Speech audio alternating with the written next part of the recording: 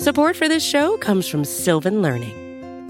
When children love learning, they can tackle any challenge life throws at them. Sylvan's Insight Assessment can help you determine if your child is ready for what's ahead. It can also identify gaps in learning and point out areas that could be of concern for your child so they can tackle what's to come.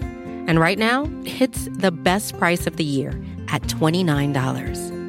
Go to sylvan29.com to learn more and get your child's assessment for only $29. That's SYLVAN 29.com.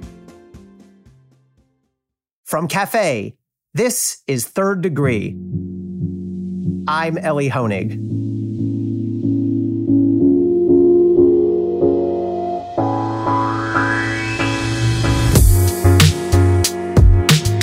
Welcome back, everybody. We are officially into the 2021 impeachment trial of former President Donald Trump. Day one was Constitution Day. It was Scholars Day. It was Framers of the Constitution Day. We heard 4 hours of argument on the Senate floor. I'm going to boil it down for you here.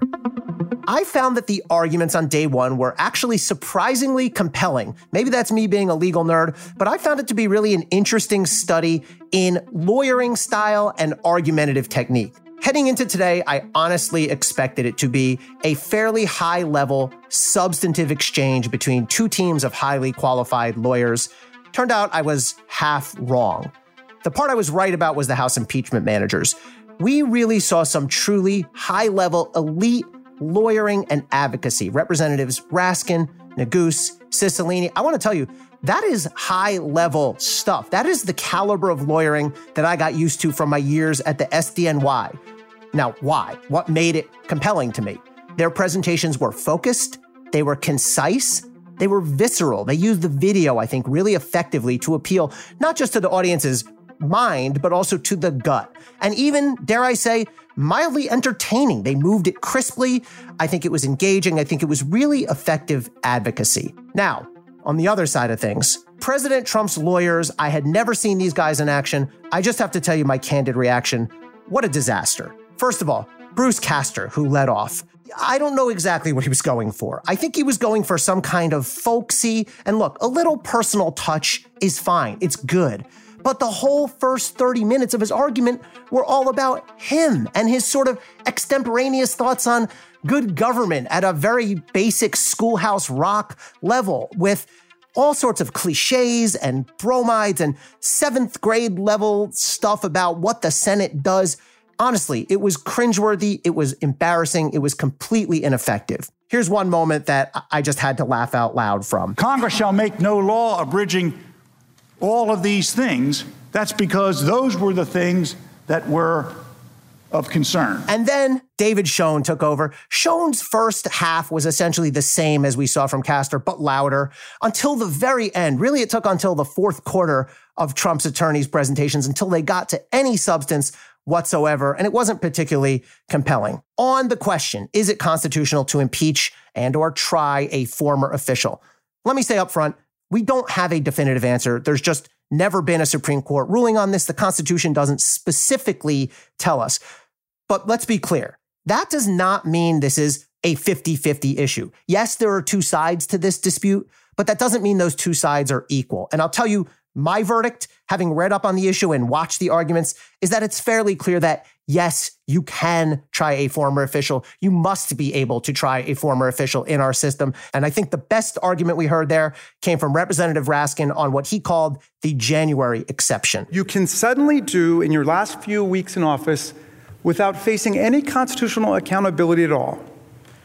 This would create a brand new January exception to the Constitution of the United States of America. Now, more important than my verdict was the Senate's verdict. And the Senate voted on this. 56 senators said, yes, it is constitutional, and 44 said it's no. Now, that was a change of only one senator from that original procedural vote a few days ago on Senator Rand Paul's motion. All 50 Democrats voted yes, along with 6 Republicans. Now, does this mean the trial's over? I mean, 44 senators voted no, it's not constitutional. Are they automatically going to vote not guilty?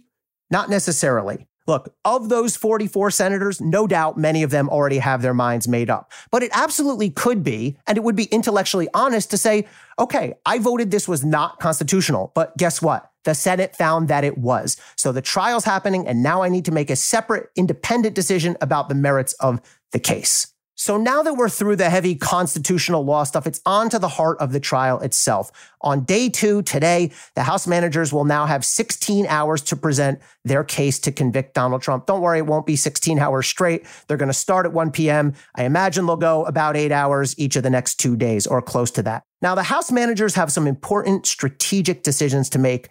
And I'm looking at this from my point of view as a former prosecutor, and I'm sure the managers are too. Several of them are former prosecutors or criminal defense attorneys. So here are 3 key tactical decisions that the House managers have to now make as they start to present their case.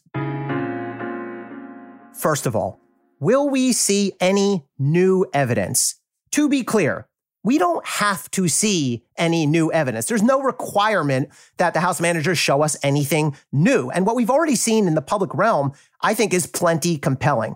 But the House managers are creating a certain expectation here. There's been plenty of reporting that the managers have new evidence and that it's stunning and that the case is overwhelming. We'll see. There's a little bit of a danger that they're raising expectations too much.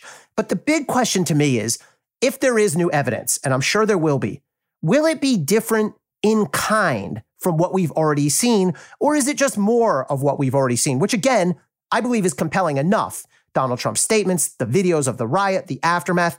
But I think if we're waiting for some new smoking gun or some aha moment that we haven't already seen, I don't think we're going to see that. Or more precisely, actually, I think we already have seen that. Number 2, how do the House impeachment managers keep Donald Trump's conduct in proper perspective? Here's what I mean by that. Let's do a little mental exercise. What if the Capitol siege never happened? What if everything happened the same, but the mob just went down to the Capitol and rather than ransacking the place, all they did was hold up signs and chant and then go home? Totally different story, right? Or is it though? Let me ask you to think about this.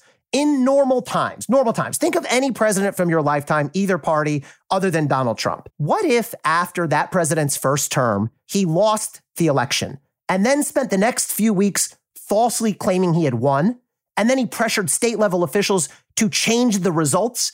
And then he pressured the vice president, his own vice president, to exceed his legal authority and overturn the outcome. Wouldn't that alone, even without the violence that followed here, wouldn't that alone be impeachable? Shouldn't it be? And again, this is pre-Donald Trump, whatever president you may choose. My point here is the House managers have to bring the American public, the audience, back to some sense of normalcy, of what's okay. Here, not only do we have an attempt to subvert the election, which I believe in and of itself would have been impeachable pre-Trump, but on top of that, his people stormed the Capitol, they tore it up, people died, a police officer was killed. That happened. But the challenge is, I think we as the American public are already sort of getting used to it a bit. We've seen those clips so many times, and they're just not as shocking anymore. So the trick for the House managers is going to be to bring it all back. And I think they did a really good job of that on day 1 with some of the videos they put together. Watching those videos during day 1, I think really brought a lot of us back to that day. They're going to have to keep up that sort of visceral appeal. Third, will the House impeachment managers call live witnesses to testify? Now, that decision's down the line a bit. They've agreed to put it off after we get through the opening arguments. But I got to tell you, I'm getting a distinct vibe that the answer is going to be no. You see Democratic members of Congress when they go on TV saying, well, we're going to decide, well, it's really up to somebody else. It's not up to me. Because it puts the Democrats in a little bit of a tough position. Remember, last year during the impeachment trial, the Senate was Republican controlled and they vote to have no witnesses, and Democrats went nuts. And so I think Democratic senators are starting to see that it's going to be a little tricky to turn around now and say, well, now we don't need witnesses. Granted, that said, this year's impeachment is different from last year. The factual scenario is just different. So I think the better point that we're going to start to hear is that there's already ample evidence in the public domain. In other words, I think you're going to hear Democrats start to say, well, what's really missing if we don't call live witnesses? We have Donald Trump's own statements in public before, during, and after the riot. We have the videos. We've seen those videos. We've seen the violence. We've seen the bloodshed. And I think more of those will emerge. So essentially, it seems Democrats are lining up behind this is enough. This is more than enough. What else do we need? Why get into a drawn-out trial with witnesses? And by the way, this is an area where both parties seem to be united. The Republicans seem to not want witnesses either, I think for different reasons. I think they don't necessarily want to hear what those witnesses have to say. So the witness issue is a big one. It's on hold for now. We're going to first do the arguments for both sides starting today. Then we're going to get into a question and answer period from the senators. And then the Senate will take up this question of whether to have witnesses. But my gut is both sides will say they don't need or don't want witnesses. We shall see. So thanks again for joining me. I'll keep on watching what happens today. If you can, great. If you cannot, no worries. I will, and I will report back to you tomorrow. This is Third Degree, and I'm Elie Honig.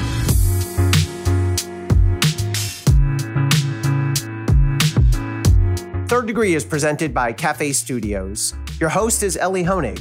The executive producer is Tamara Sepper. The senior producer is Adam Waller. The technical director is David Tadashore. The audio and music producer is Nat Weiner. And the Cafe team is Matthew Billy, David Kurlander, Sam Ozer-Staten, Noah Azulai, Jake Kaplan, Jeff Eisenman, Chris Boylan, Sean Walsh, and Margot Malley.